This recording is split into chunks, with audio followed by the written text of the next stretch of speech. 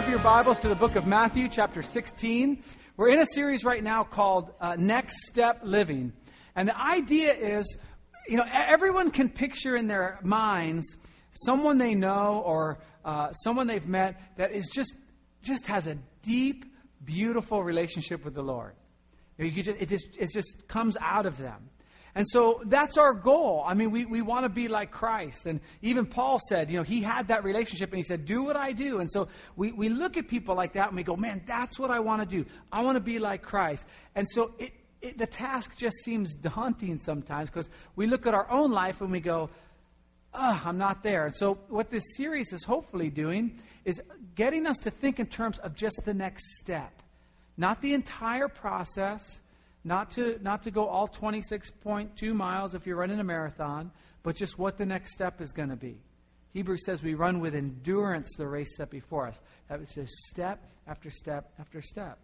And so where we are right now in the book of Matthew is Jesus had fed the 5,000, and then some Jews came up from Jerusalem. They traveled 85 miles up to Galilee to confront Jesus. And remember what they asked him? They said, it was the Pharisees, and they went for their little legalistic thing and said, how come you guys don't wash your hands? They weren't concerned about salmonella poisoning. They were concerned about Jesus getting them on a technicality.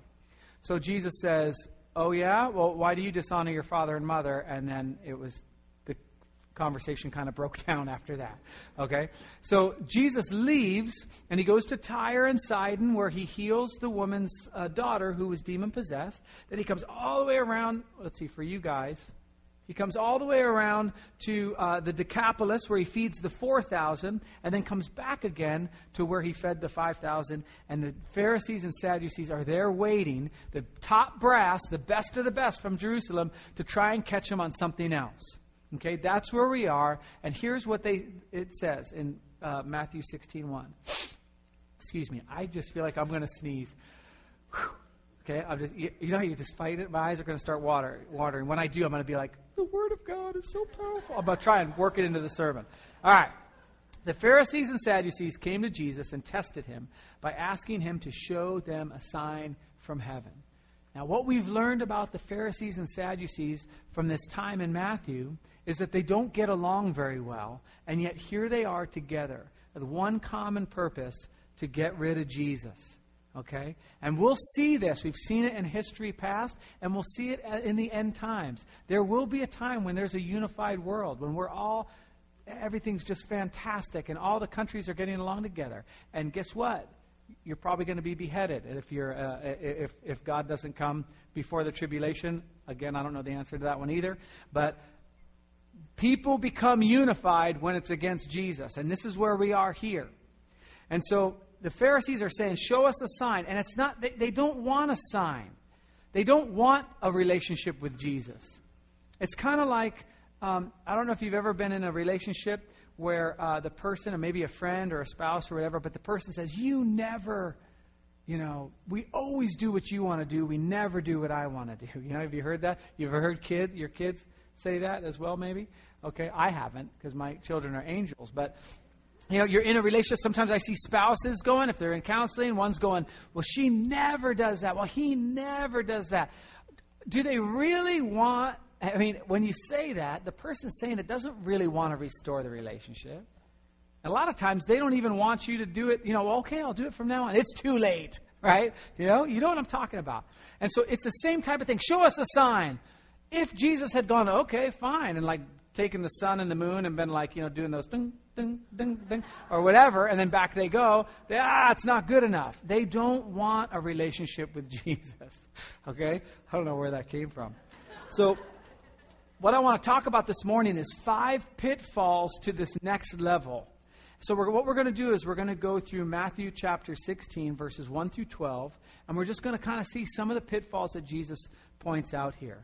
Okay, and I even have a nice pitfall on there. There we go. Yeah, see? Isn't that neat? Little trap door. Okay, that was 12 o'clock last night. Okay, here we go. The first is loss of eternal perspective.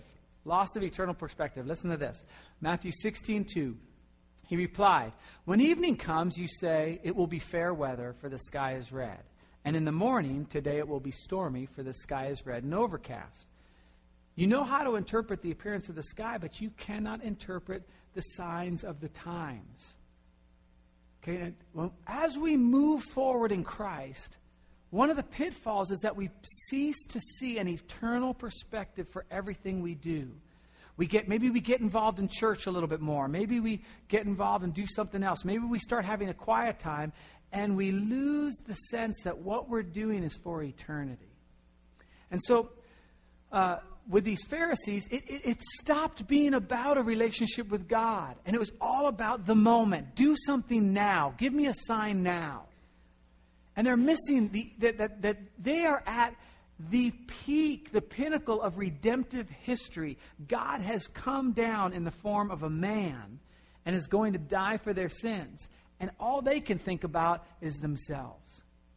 And it's vitally important as we move forward and as the kingdom of God moves forward in this church, and as we get involved in different things, and maybe we're being used in a capacity we've never been used before, it's not about Living Spring. It's about God's kingdom. It's about us moving forward, everything having eternal value, having an eternal perspective. So for that neighborhood you live in, why do you have that one neighbor to the right of you? The one that plays his music too loud or parks too many cars in front of your house. For I don't know how long, 10 years we had a neighbor that just would park all these cars right in front of our house. It drove me crazy, right? Why did I have that neighbor? He actually turned out to be a really nice guy. It was my problem. The reason was because I was immature, and God wanted to work that out, as you can see he has. Anyway... Right? Why are you in the cubicle you're in? Why do you have that job you have? Why are you at the school you're at? Why do you have the spouse you have? What is the eternal value of the decisions you're making day in and day out? Now, again, I don't want to get overly spiritual in it. Should I get the Twinkies or the ding-dongs? I don't know. Which one, Lord? I'm not talking about that. I'm talking about beginning to see an eternal perspective in our lives. Why am I here? What am I doing for the kingdom? Gary Helmers did a talk with the youth on finances. And it was awesome because, you do a finance seminar, and, it's pretty easy. You just have stuff comes in and stuff goes out, and you want to make sure more comes in than goes out. It's not rocket surgery, okay? So it's just not that difficult, right? But what happens is when you begin to look at your money in an eternal perspective, decisions you make start to have spiritual value. If I do this, I'm going to go into debt, and then I'm going to owe debt to somebody, and it's going to be a burden, and it's going to do, And so when you start making decisions, what you're doing is you're humbling yourself. You say, I'm not going to do that. I'm going to go without that in order to please God in my finances. That's eternal value. They had this eternal perspective. See, it's kind of like this. They wanted a sign, and Jesus was right there. Like, what a sign from heaven. For God so loved the world. You really love us? Give us a sign. Okay, he sends his only son to die on a cross for our sin. That's the sign. And they miss it. And you know what? I miss Jesus right in front of me all the time. It looks like this. Maybe you've had this experience, maybe you haven't. But you're involved in the conversation, you're talking to people, and you're going, and then you drive away and go, oh, I should have. Why didn't I do that? Why didn't I say that to them? Oh, what an idiot. Why was I not thinking? That's the Lord going, hey, I was right there in that conversation, and you missed me. It's like, Lord, if you want me to talk to him, just give me a sign. Okay, you're talking to me, so it must be on your heart, right? Have you ever done that? I've done that. I leave and I go, Ma, or I shouldn't have said something, which is typically more of how it works with me, right? But then when you have an eternal perspective and you go into these conversations with that, how can I bless this person? How can I make an impact on their lives? You're more sensitive to the Holy Spirit. And the Pharisees and Sadducees were nowhere near that. They didn't care about the people. They only cared about themselves. That loss of eternal perspective. You can't interpret the signs of the times. And let me tell you, church, the kingdom of God is in your life right now. You are at a redemptive point in history. And God wants to move through you. You are the sign to a lot of people. We can't miss that loss of eternal perspective. Philippians 3:20 says, our citizenship is in heaven.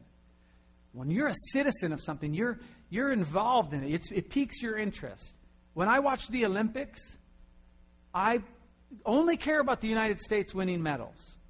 If Sweden wins the curling, I don't really care. If the U.S. is doing curling, like curling's my favorite sport in the world if the U.S. is trying to win a gold medal. I'm just like, come on, man, push it with that broom. Go. Right? Because I care about America. I'm patriotic. I want us to win. It's the same way in the kingdom. We start looking, man, the Lord might be involved in here, in this situation. It's a tiny, insignificant situation like curling. But for some reason, I'm interested because it's the kingdom. And there's a chance that we can advance the kingdom. That God would get more fame, more glory. And then on Colossians 3:2, we all know this one. Set your minds on the things above, not on earthly things. The second thing is looking for the new and improved. It's another pitfall. We look for the new and improved. Church is okay today. I wish we did this. I wish we did that. And we lose sight of the fact that God's working all along. A wicked and adulterous generation looks for a miraculous sign, but none will be given except the sign of Jonah. Jesus then left them and went away. So what Jesus is saying here is, you have enough already in me. And I'm telling you, if there was never another healing in this church, if there was never another, miraculous check that came in the mail to help pay, we have enough. Just in what Christ has done for us. Just in the sign of Jonah. Just in what we celebrated last week of the resurrection. If God chose not to do anything else, the fact that we're redeemed is enough. That's our sign. Now, praise God, He's more active. Praise God that He continues to be active in our lives outside of just being redeemed. Amen? So He says, you're going to get the sign of Jonah. Now, you remember Jonah was in the belly of the whale. I did this in first service too. It's not a whale. It's just a fish. We don't know if it was a whale or not. So he's in the belly of the fish for 3 days, and then he comes out. This is a shadow of Christ being resurrected. And so he says, the only sign you're going to get is me. This is it. And one of the next step pitfalls is that we get accustomed to the miracles we're already seeing. I'll give you a terrible example in my own life. It's very embarrassing, but I'm going to give it to you anyway, even though it makes me shudder to think about it.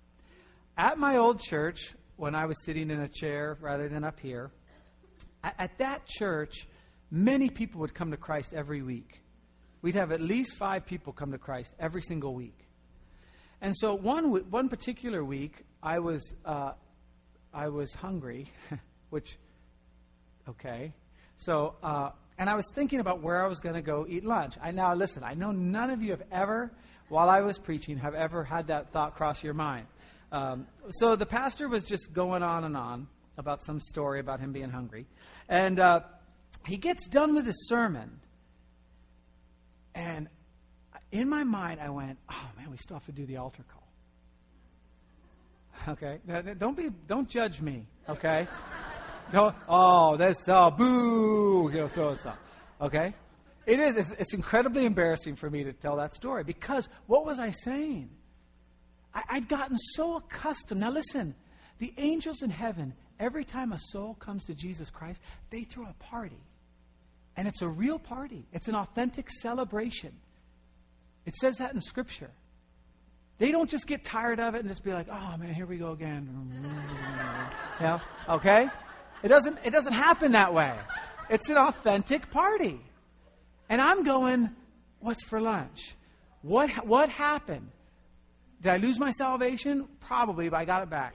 But I got so used to those miracles. I got so used to seeing the Lord move that I really wanted something new and improved. Like, okay, so 5 people come to Christ. That happens every week. What else is going on here? There doesn't need to be anything else going on there. Right? Incredibly embarrassing. looking for the new and improved. And, sometimes the Holy Spirit has different movements. We saw it in the Jesus movement, and we've seen it in other movements. That some are more controversial, some are less controversial. And sometimes the tendency is to try and take what's going on in that movement and try to incorporate it here or run after it or whatever. Listen, a mighty move of the Spirit can happen right in your life. It can explode. Ministry can explode in your life. You don't have to go anywhere else. You don't have to find the latest and greatest. And so Jesus says to them, man, a wicked and adulterous generation misses the signs that are right in front of them. You see what I'm saying? And that's a pitfall.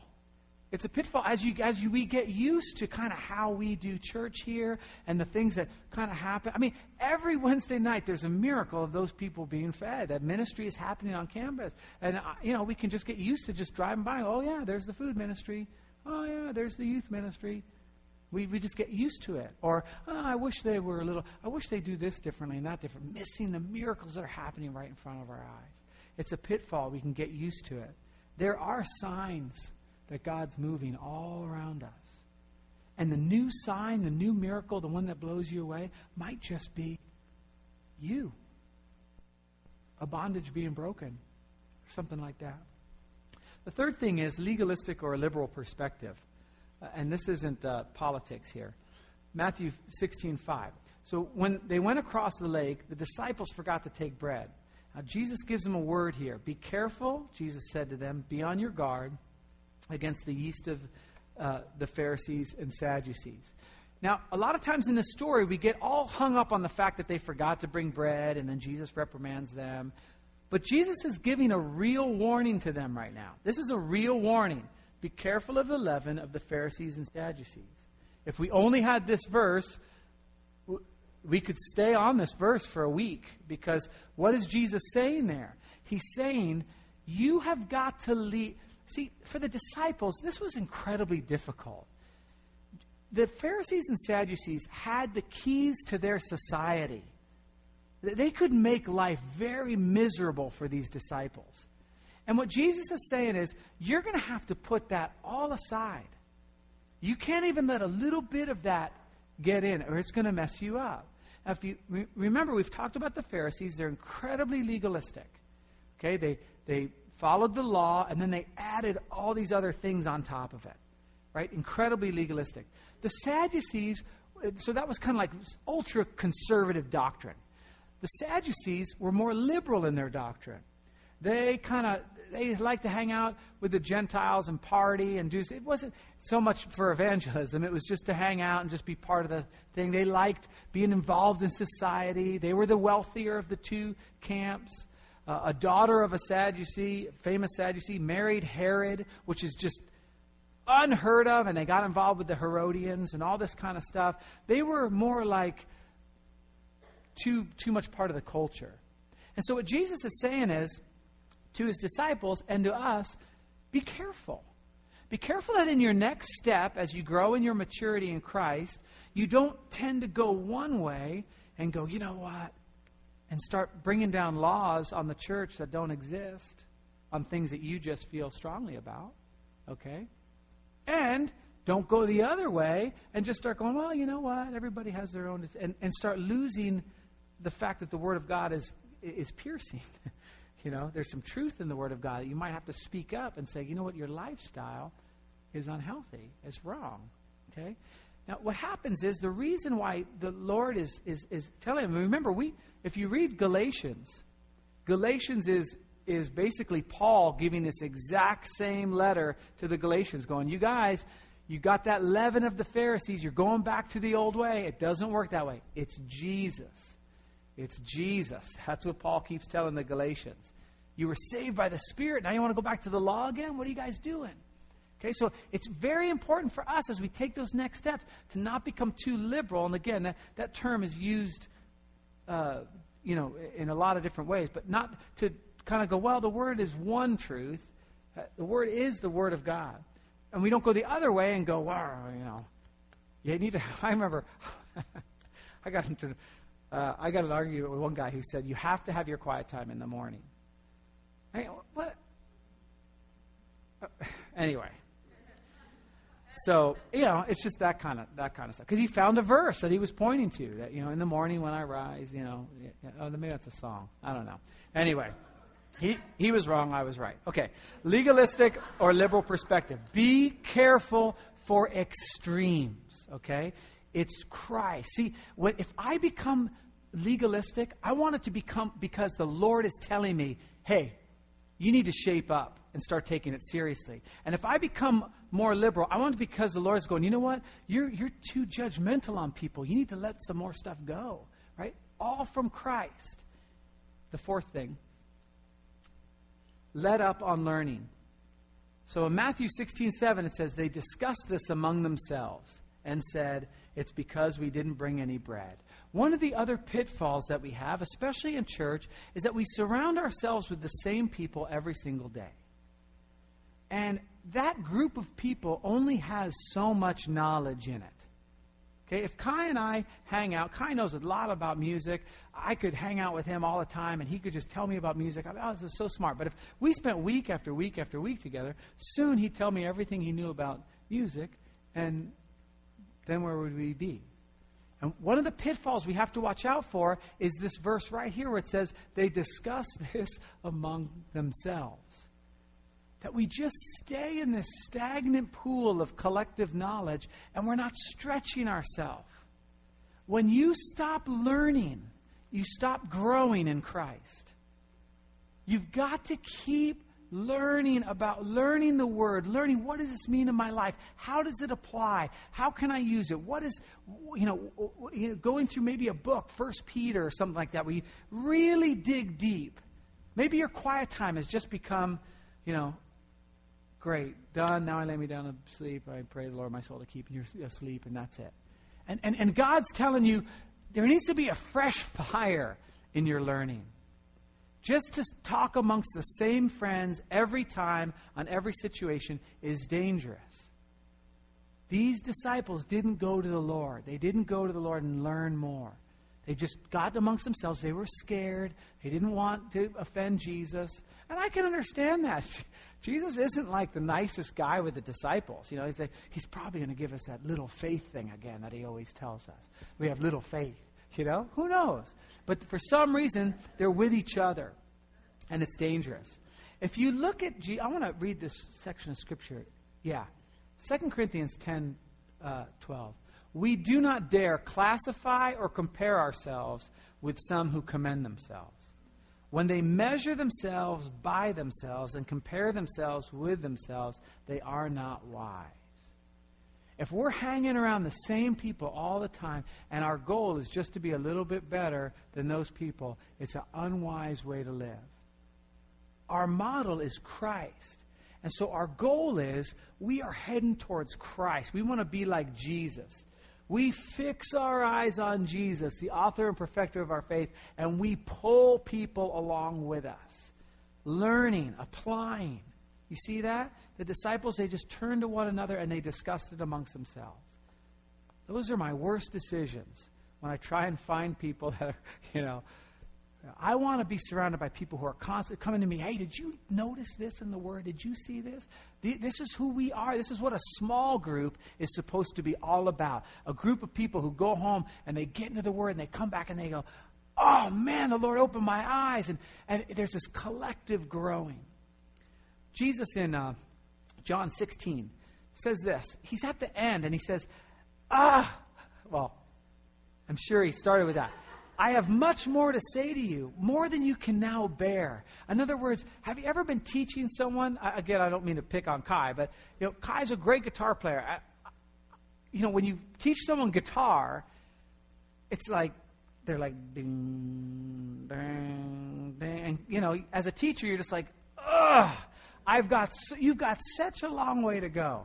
So that Jesus says this to them, you are not even close, but I can't keep force feeding you. You have to eat it, digest it, work it off, the next thing. So what does he do?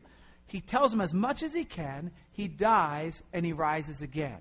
And in Acts chapter 1, it says for 40 days, he's hanging out with them. What is he doing?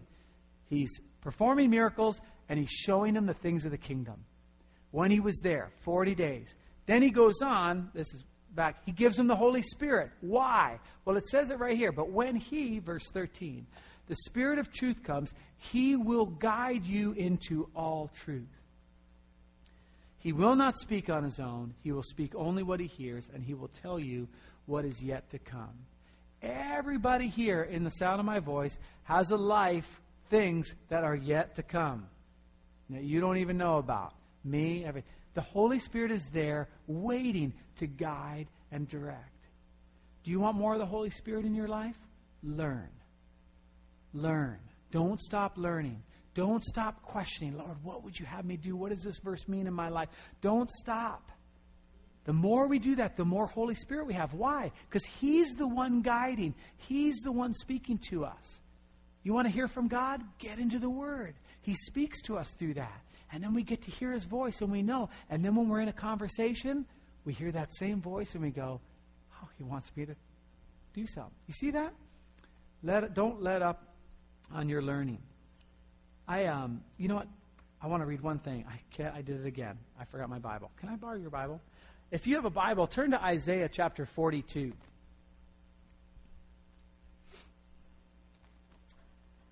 Real quick. I didn't put this up on the board, but it's an important one. This is so encouraging, guys. Isaiah chapter 42, verse 16.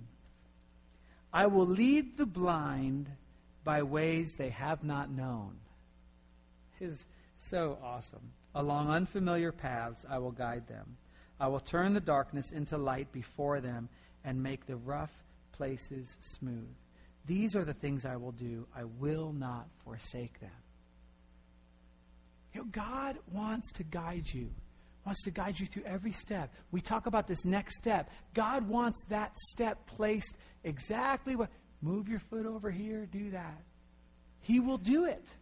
Isaiah 42 verse 16 is what that was. It's a great, great scripture. Thanks. Yeah, I'll put my finger there so you can look at it later when you do your study. She can never get enough of my sermons. It's incredible. Okay. Number 5, lean too much on the physical. Matthew 16:8. Aware of their discussion, Jesus asked, you have little faith, why are you talking among yourselves about having no bread? Do you still not understand? Don't you remember the 5 loaves for the 5,000 and how many basketfuls you gathered? Or the 7 loaves for the 4,000 and how many basketfuls you gathered?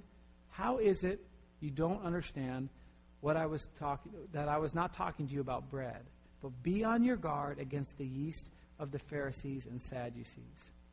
One of the other pitfalls is that we focus too much on the physical. I haven't showed you guys this yet, but I'm going to show you for the first time. There are 2 kingdoms, okay? There's the kingdom of the world down here, and there's the kingdom of heaven. You've seen it.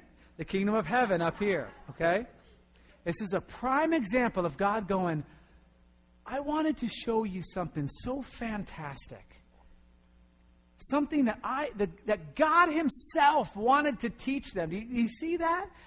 God himself has a word for these Pharisees. And they're just about ready to miss it because they're talking about bread. And it's a pitfall we all have to look out for. Do we focus too much on things? Do we focus too much on, oh man, and a lot of it has to do with fear. We're fearful. Same with the Pharisees. Oh no, we didn't bring bread. See, it came out of their insecurity, out of their fear. And oftentimes the same thing happens with us. We're worried about our retirement. We're worried about a college, saving for college. We're worried about an ailment with our kids. We're worried about this. And we're so focused down here. And the Lord's going, don't you understand? I've got something just for you. To be a guide just for you. I want to lead you on a path you've never known before. I want to turn the light on in the darkness. Like it says in Isaiah 42. Okay? And so what he tells them is, are you guys so dull? You're down here in the physical? What's consuming you right now? What's the thing that's on your heart right now? What's the thing that weighs you down? Is it something physical? Or is it a burden for the lost, or a burden for, something up here? See, Jesus says, take my yoke upon you. My burden's easy. It's light. When we begin to take this stuff down here and we begin to focus on it, the Lord doesn't just lift that burden. He says, you've got to remove that burden and take on what I have. Right? Oftentimes we pray just like those Pharisees and Sadducees were asking, Lord, show me a sign. Take care of this thing down here. And the Lord's going, no, you give it up. And then I'm going to show you something radically different beyond anything you could ask or imagine. Here's how he's already told them this in Matthew 6. Do not store up for yourselves treasures on earth. This is a very famous verse. We remember it. I'm sure you guys remember the sermon I preached on this very, very well. Where moth and rust destroy and where thieves break in and steal. But store up for yourselves treasures in heaven, where moth and rust do not destroy and where thieves do not break in and steal. For where your treasure is, there your heart will be also. Where your focus is, the thing that consumes you, that's the kingdom you're serving. When the things of God consume you, you're serving that kingdom. When the things of this world consume you, you're serving that kingdom. Because why? Because you're giving it your heart. God says to love the Lord your God with all your heart, all your mind, all your soul, and all your strength, and love your neighbor as yourself. That's all kingdom stuff up here. If our heart is with things, it can't be in two places. A house cannot be divided. We cannot serve God and money at the same time. In this last verse here in Matthew, seek first his kingdom and his righteousness, and all these things will be given to you as well. I think I've quoted this verse every week for the last 8 months. Right? You guys should be so sick of it. Like, okay, fine, excellent. That's what we want. But seek first his kingdom and his righteousness. Seek up here. All these things will be taken care of. And that's what Jesus was saying, wasn't he? He was saying, bread. I fed 5,000 people from your nasty loaves that you had just lying around. Right? I fed 4,000 people. You guys barely came up with anything.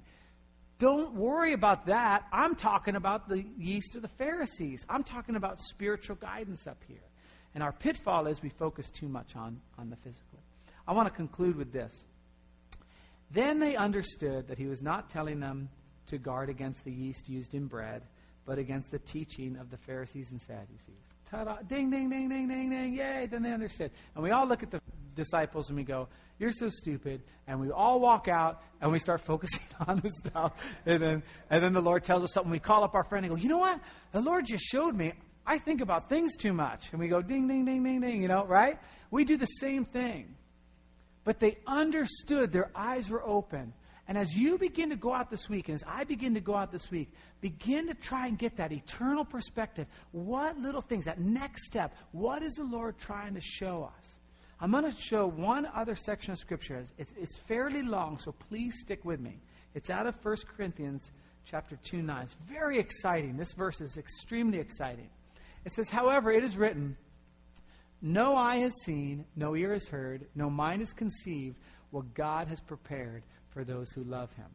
Now that verse in and of itself is just fantastic. There is an omniscient, all-powerful, loving God that has things planned for you that you can't even conceive how fantastic they are. Okay? That's what that means. But God has revealed it to us by his Holy Spirit. The Spirit searches all things, even the deep things of God. For who among men knows the thoughts of man except man's spirit within him? In the same way, no one knows the thoughts of God except the Spirit of God. We have not received the spirit of the world, but the Spirit who is from God. Now listen, that we may understand, just like those disciples, what God has freely given us. And maybe this morning, that understanding, that light going on, is a new sense of being redeemed. That's one of the miracles that's in our life that we can draw from every day, but maybe we get used to it. Yeah, I'm saved by grace through faith. I got it. The miracle's over. Now let's go on. And the Lord says, no, I want you to reconnect to that. Or maybe it's something else, some new thing, new ministry, or new something that the Lord wants to birth in you. He's got great things planned. But these pitfalls can get in the way.